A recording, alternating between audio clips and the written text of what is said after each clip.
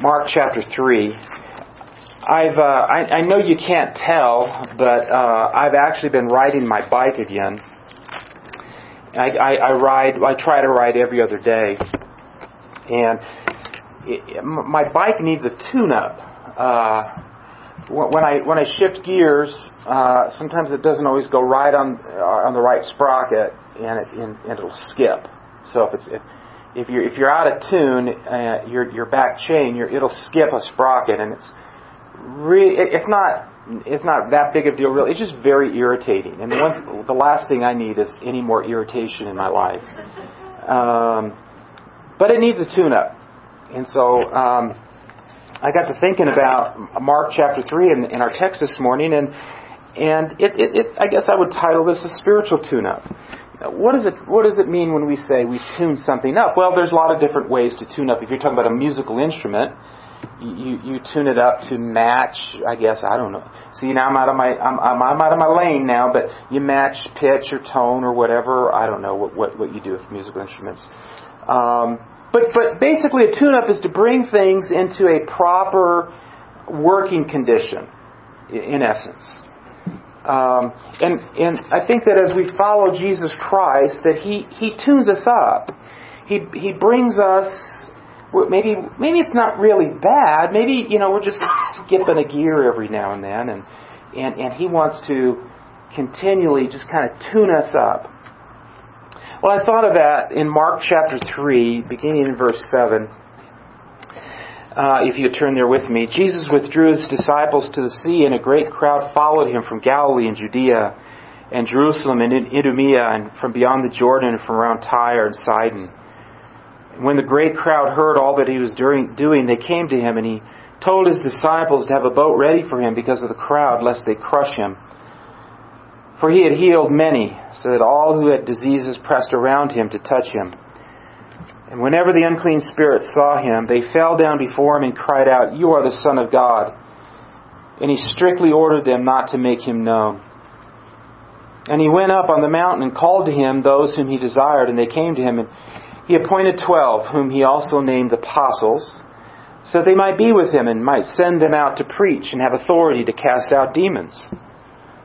And He appointed the 12, Simon, to whom He gave the name Peter, James, the son of Zebedee, and John, the brother of James, to whom He gave the name Boanerges, that is, sons of thunder, because of a particular incident in their life when they wanted Jesus to rain down fire from heaven and incinerate some ungodly sinners. Yeah, these were two of His. Jesus chose these two guys. Even though maybe we resonate with that sentiment from time to time, probably not a good thing if you want to follow Jesus. I don't know. I digress. Where am I?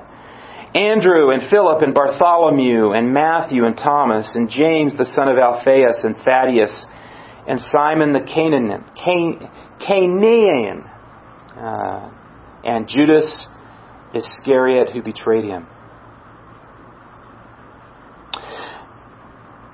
How does He tune us up? When we look at this text, it looks like just a kind of Mark has just thrown together some disparate accounts of Jesus' life, and that there was a reason why Mark put these things together the way he did. He wasn't just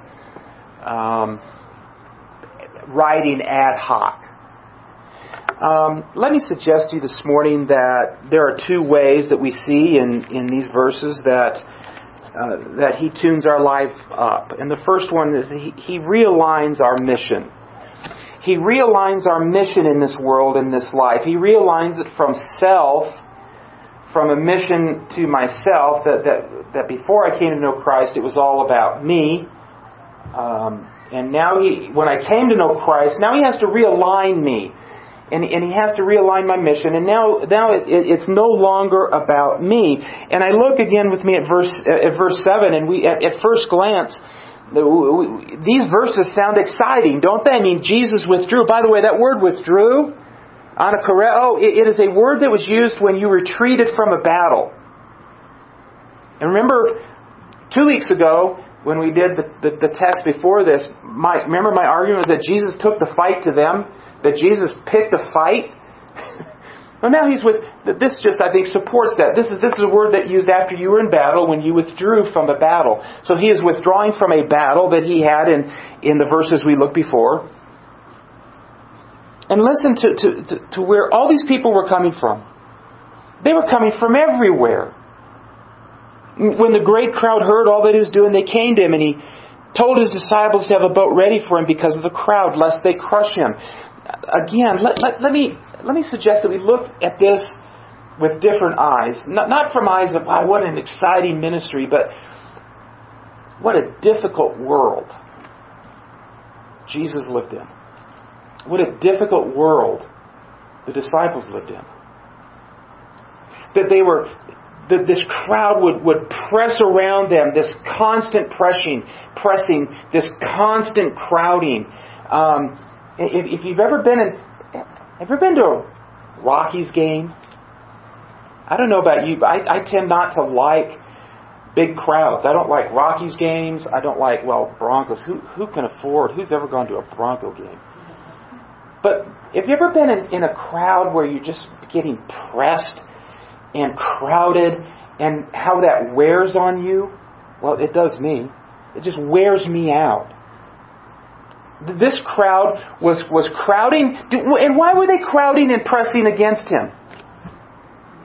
Was it to worship him? No. Why were they doing it? To get something. By this time, they've been fed. They've seen miracles. They've seen invalids healed. And they're pressing against him to get something from him.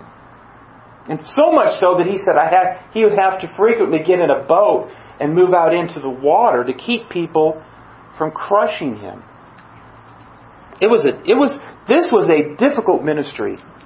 This was a difficult world in which Jesus ministered and his disciples. But not just difficult, but demonic. Again, look at verse 11. And whenever the unclean spirits saw him, they fell down before him and cried out, "You are the Son of God." And he strictly ordered them not to make him known. This demonic manifestation. Again, we read these words, man, it sounds so exciting. He's casting out demons. And I don't know if you've ever been in the presence of something like this. But it is very unnerving. I had once, years ago in Albuquerque, a young man who in fact was demon-possessed, and the demon manifested himself. And I've never been more unsettled and taken off guard, and quite frankly, just fearful. It is a fearful experience. I wasn't involved. I was there. I was observing. But we read these verses, and we're in an air-conditioned room and well-lit, and we're reading, wow, how exciting, and they're casting out demons.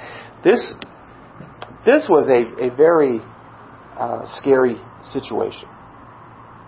Not for Jesus, obviously, but certainly for his disciples.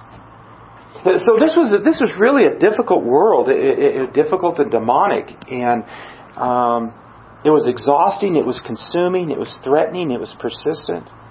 And in the midst of this difficult world, he gives them this daunting mission. Again, he realigns their mission. Look with me at verse 13. He went up on a mountain. He called to them those whom he desired, and they came to him. And he appointed 12, whom he also named apostles. And here's their mission: that they might be with him, and he might send them out to preach. He might send them to Kilimasoko. Did I pronounce that right? To preach and have authority to cast out demons. This is a daunting. Listen, we all experience it, right? This is a daunting mission to go and preach the gospel. It is a daunting mission to go next door to our neighbors and preach the gospel to them. It is really daunting now in a world that is wanting to cancel us and silence us to preach the gospel now. They don't want to hear it. Listen, he's given us a daunting mission. And we can shrink back in fear and cowardice, or we can seize the day and we can say, God has called us to a difficult world, to a demonic world, and he's given us a daunting mission, especially in our culture right now, to preach the gospel And he says to them to cast out demons. Now, we're not going to get into whether the average Christian can cast demons out or not. I don't want to get sidetracked on that. But the apostles certainly had the authority to do that. We read accounts time and time again where, in fact, they did that. In fact, one time, they couldn't do it. Remember this story? And Jesus shows up and they said, we said all the right words. We went through all the right, but we couldn't do it. And he said, this kind can only come out through prayer and fasting, if you use the TR. Yeah, this was a daunting mission. It's not easy to get in a Jeep and go to a distant village and preach the gospel and the cross. That's daunting. He had a two-step process. That number one, that they would be with him, that he would send them out. Now, Mark doesn't include what Matthew included in terms of their mission. Keep your marker. Turn to Matthew chapter 10, if you would. Matthew includes what he said to them on their mission. And Paul and Virginia, I wonder if a sending agency would say this to our missionaries before they went out, how many would go? Behold, I'm sending you out, verse 16, I'm sending you out as sheep in the midst of wolves, so be wise as serpents and innocent as doves. Beware of men, for they will deliver you over to courts and flog you in their synagogues, and you will be dragged before governors and kings for my sake, to bear witness before them and the Gentiles. When they deliver you over, do not be anxious about how you are to speak or what you are to say, for what you are to say will be given to you in that hour. For it is not you who speak, the Spirit of your Father speaking through you. Brother will deliver brother over to death, the father his child, and children will rise up against parents and have them put to death. And you will be hated by all for my name's sake. But the one who endures forever will be saved. When they persecute you in one town, flee to the next. For I say to you, you will not have gone through all the towns of Israel before the Son of Man comes. That is a daunting mission.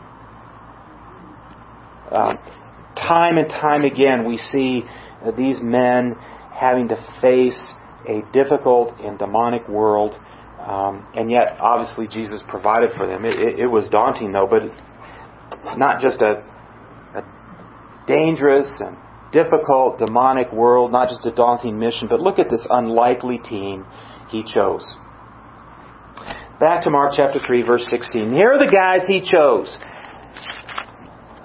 Who were they?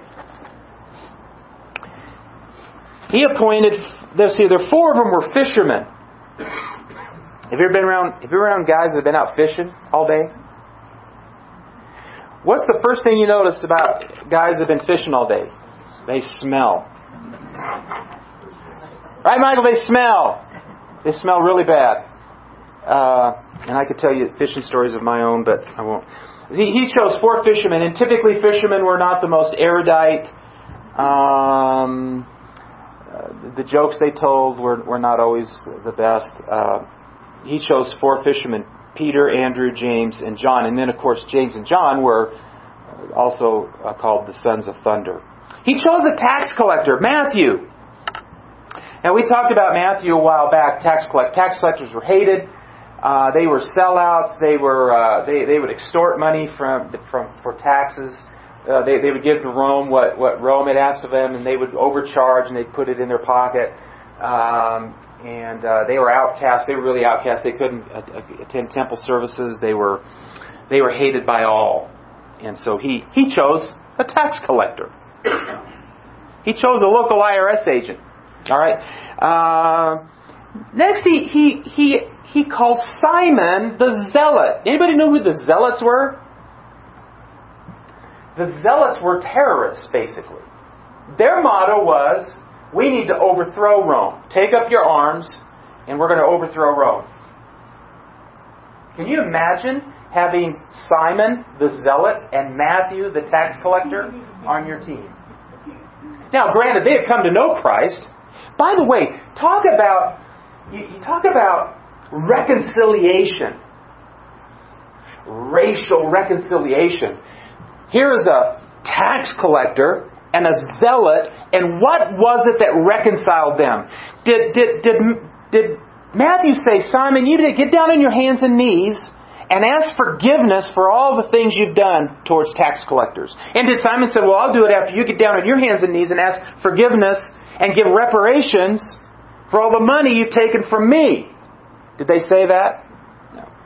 What was it that brought them together and reconciled a tax collector and a zealot? Jesus Christ did. The gospel did.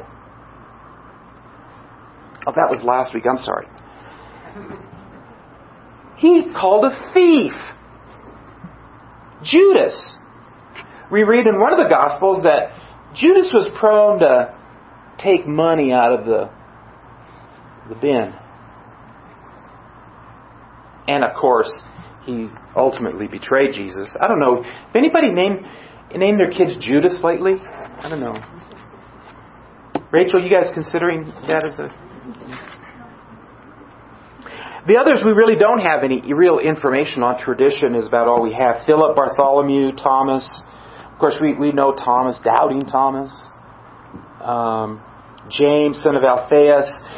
They were all Galileans except for one. Galilee was kind of as I call Galilee was kind of the Hobbs of Israel. It was kind of the redneck region. It was north. Galilee was the more educated, more engineers. Judea. What did I say? Okay.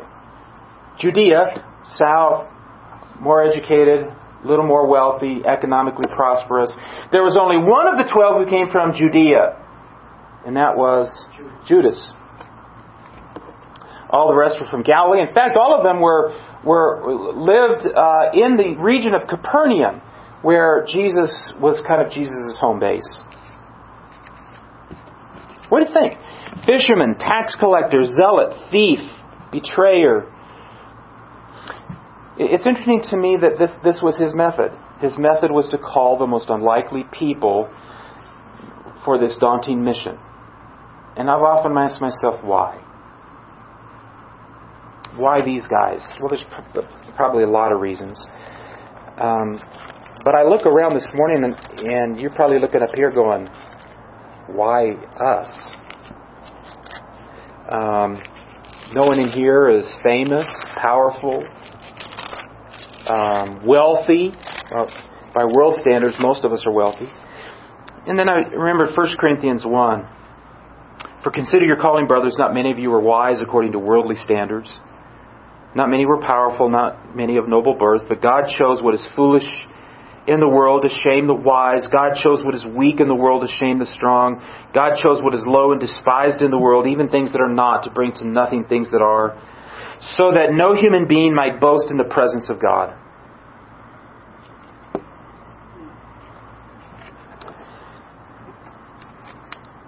He realigns our mission. He takes us and He tweaks us and He tunes us.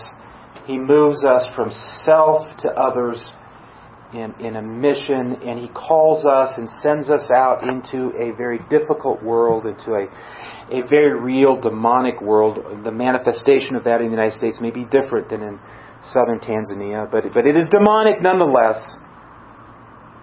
You may say, I'm not up to that. Well, neither were they.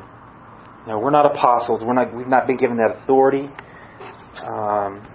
But He called us to go out into this world and to preach the gospel. He realigns our mission. Number 2, He reorients our relationships. Turn back with me to Mark chapter 3. Beginning in verse 20. Then He went home, and the crowd gathered again, so that He could not even eat.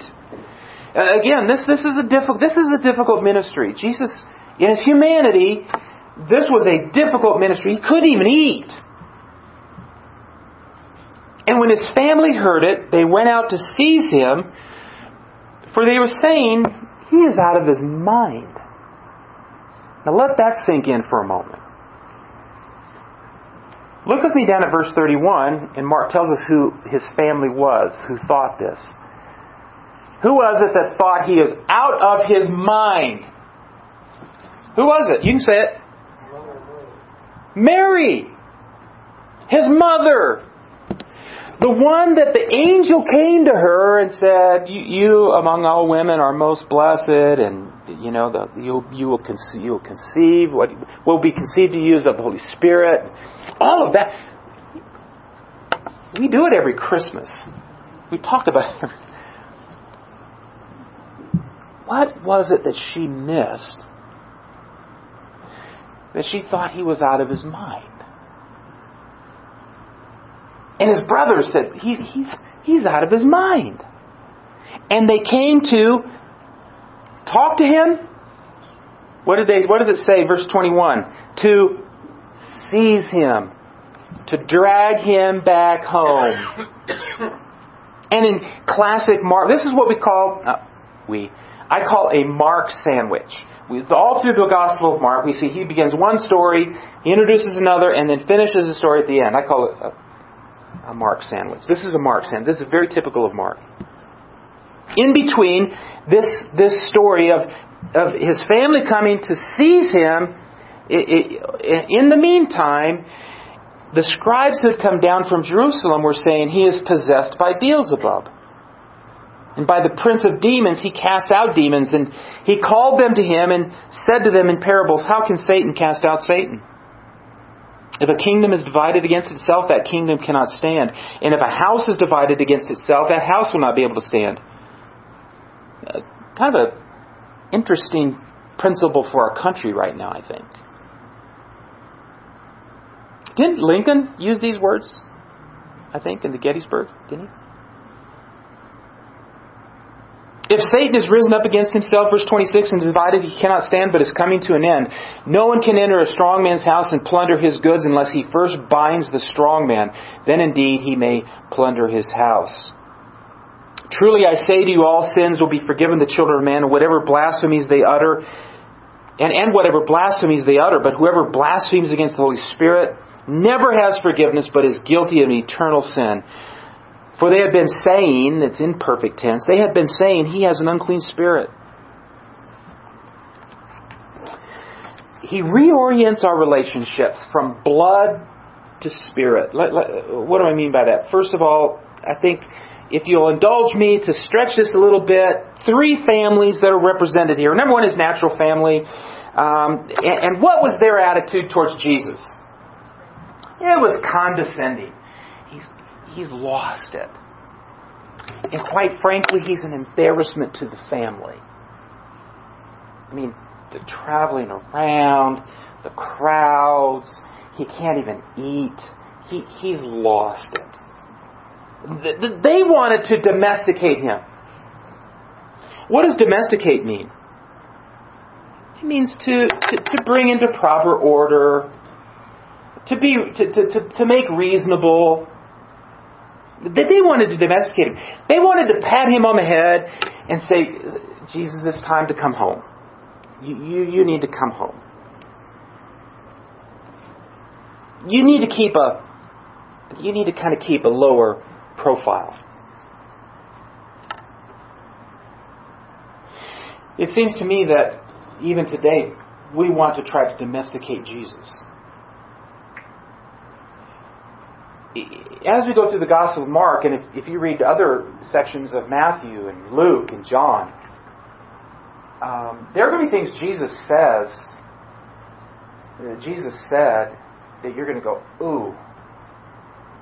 Because we've been jammed. Guys, men's Bible study yesterday morning, remember? The 3-step process, desensitize, jamming, and then conversion. Our culture is trying to desensitize us, to jam us.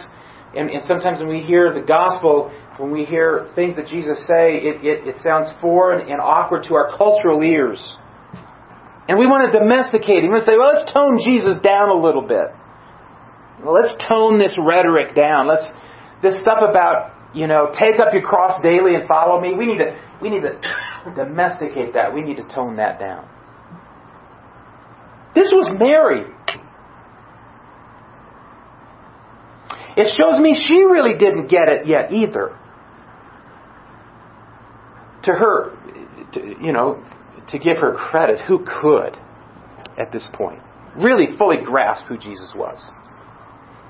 Well, his natural family wanted wanted to domesticate him. And then, I guess, here's right straight. His religious family. Look again at verse 22. The scribes, what were the scribes saying? He's Beelzebub. Rather than go into all the study on what Beelzebub was and how that developed, basically he was considered head of the family of demons. He was the head demon. And they were saying, he's Beelzebub. What did they want to do? They wanted to discredit him. They want to say, listen, his source it's a demonic source. In fact, he's Beelzebub. He's the chief. He's the captain of all the demons. He's the head of all the demons. And they accuse him. And Mark omits really the occasion that prompted them to say this. Keep your mark here real quickly. Turn to Matthew chapter 12. Matthew provides us what had just happened prior to Jesus saying this, or prior to them saying this. Matthew chapter 12.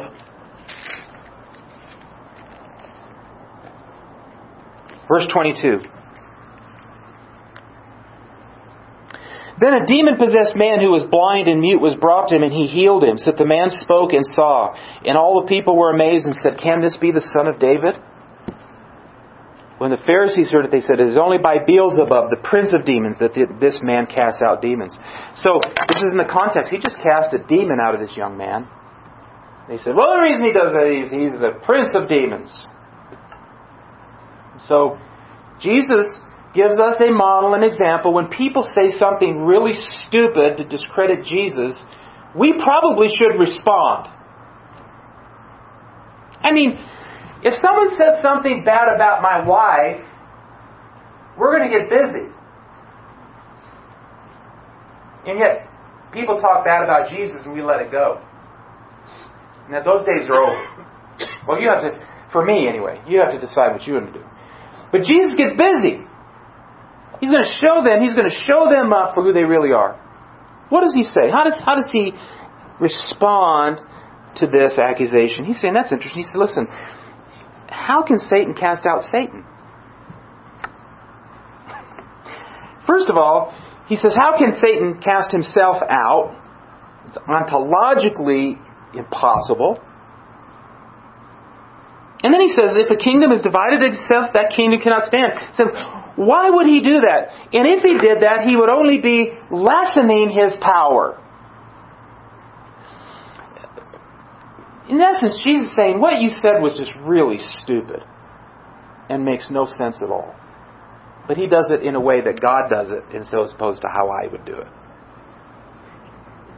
By the way, he's much more effective. If Satan has risen up against himself and is divided, he cannot stand, but it's coming to an end. So he says that what you say doesn't even make sense, because if Satan is fighting against himself, then all he is doing is lessening his influence, his power, and his control. But he goes another step, and he gives a parable of what he calls the strong man. No one can enter a strong man's house and plunder his goods unless he first binds the strong man. Then indeed he may plunder his house. What is he talking about? He's saying, not only am I not doing it by the power of the prince of demons, I have authority and power over him. He's a weak homeowner who I've invaded his home, I've tied him up, and I'm plundering his goods. That's the image. And then these great words. Truly I say to you, all sins will be forgiven the children of man, whatever blasphemies they utter. But whoever blasphemes against the Holy Spirit never has forgiveness, but is guilty of an eternal sin. My oh my, how many Christians have labored and been twisted in the wind over these verses? Have I committed the unpardonable sin? This is an unnecessary fear for a Christian to have. This is just as unnecessary as Matthew 7:21 that says, they say to me, Lord, Lord. He's not talking about the average Christian there. I'm not saying that there aren't false professions of faith. I'm not saying that there aren't some people that may be deceived. But Matthew 7:21 is not talking about the average person coming and saying, Lord, Lord, didn't we prophesy in your name and cast out demons? It's in the context of false teachers. It's an unnecessary fear that Christians have. That the enemy uses to create fear and insecurity. This one is just like it. Have I committed the unpardonable sin? Have I just deceived myself? And have I blasphemed the Holy Spirit and I'm going to hell? Well, let me alleviate your fear. I know there are a lot of teachers that want to create fear. I want to alleviate fear. First of all, this is in the context of unbelief. These scribes and these Pharisees that he's speaking to have never professed belief. Quite the opposite. There is no professed faith. In fact, there's no false profession. There's no losing their salvation. They had none to begin with. This was a hostile crowd that was opposed to Jesus. So the first thing, from the very beginning, he's not talking about some Christian who professed faith and now has fallen away. Now, this is the context of unbelief. They had no professed faith to begin with. Number two, there was an absence of any concern or fear. But did they go, did we just blow it? Did we just commit the unpardonable? Is there any indication? There is none in Matthew. There certainly is in Mark. There's no indication of concern or fear that they've committed the unpardonable sin. I often tell people, if you're afraid of that, you most assuredly have not committed it. If you committed that, you're not even going to be concerned about it. Number three, it's not normative. This is not a normative teaching. Now, having said that, I'm not saying that's not authoritative. I'm not saying that it's not binding. I'm not saying anything like that. I'm not saying it's not inspired. It is. But it's not normative. And why I say it's not normative is that there is no other additional teaching in the epistles that amplify, clarify, or further explain this.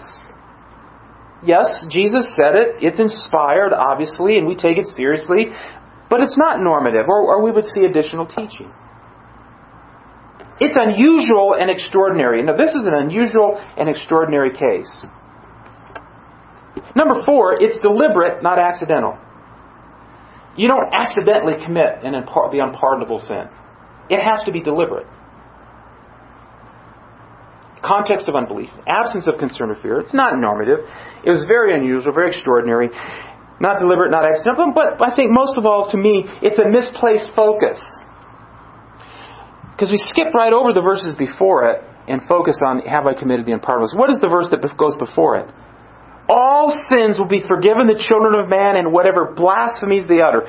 Think about that for a moment. About the magnitude of His forgiveness.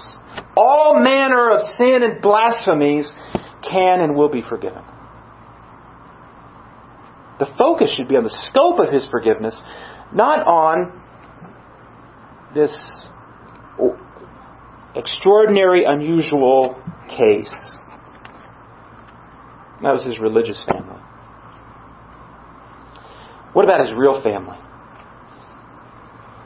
Verse 31, and his mother and his brothers came, and standing outside, they sent him and called him.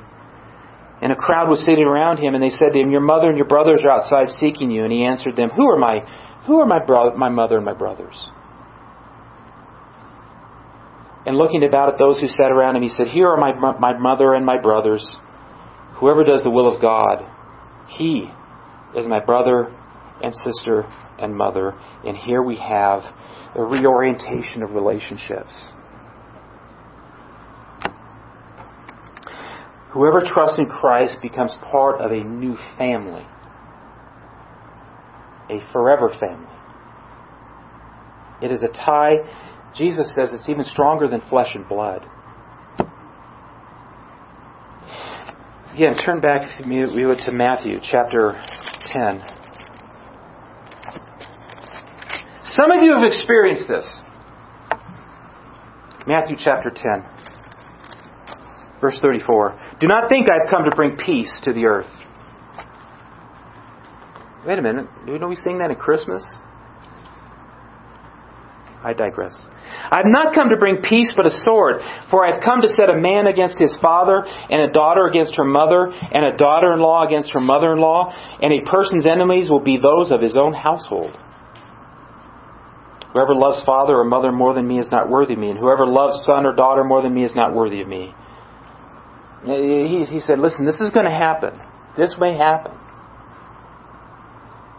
And sadly, there are many whose blood ties are stronger than their blood ties to their family is stronger than their spiritual ties to Christ.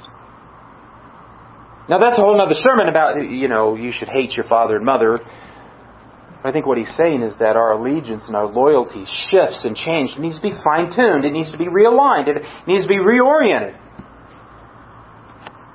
Now turn to chapter 19, Matthew 19.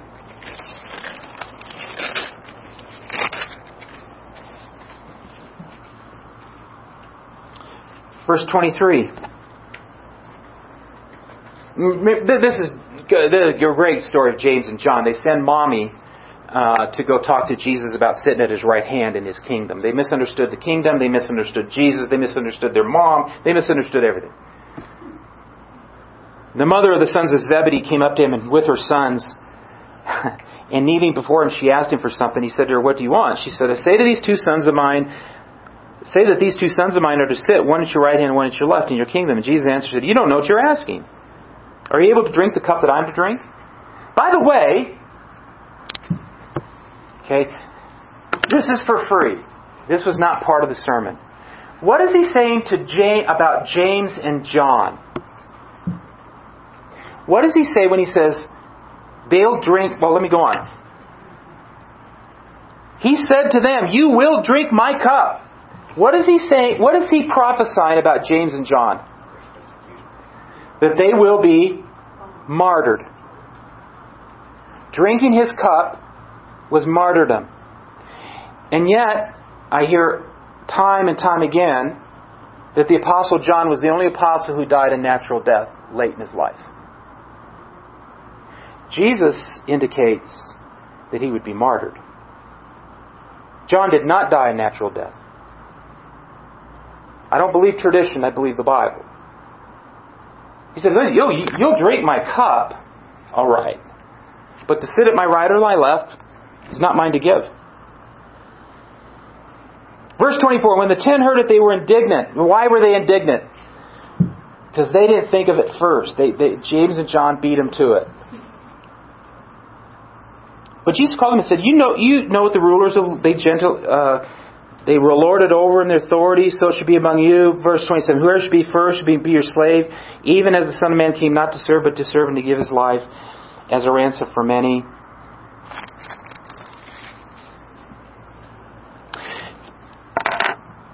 Peter says, Lord, we've left everything. We've left everything to serve You. Was that true? Yes. We read about it. They did leave everything. And what does Jesus respond to him? Jesus says, anything you've left, you've gained 10 times that. Father, mother, brothers, sisters. What is He talking about? He's talking about this. His real family embraced Him. They didn't try to domesticate Him. They didn't try to discredit Him. They embraced Him. And that's what He means by those who do My will. He will not be domesticated. He will not be discredited, but He must be embraced. Listen, whatever else may change as a result of following Christ, He realigns our mission in life from self to others, to the gospel. And He reorients our relationships in life. Our relationships change. He chooses an unlikely group. Look around. He has sent us into a difficult and to a demonic world on a daunting mission. We must not try to domesticate Him. We certainly cannot allow anyone to discredit Him. But we are to call them to embrace Him. He realigns our mission. He reorients our relationships. Let's pray. Father, again, thank You for the patience of Your people. Thank You for Your Word. I pray that You would use it in our lives to grow us, to challenge us, Father, to rest secure in Your love and Your calling in our lives. We thank You and we pray in Jesus' name. Amen. Would you please stand?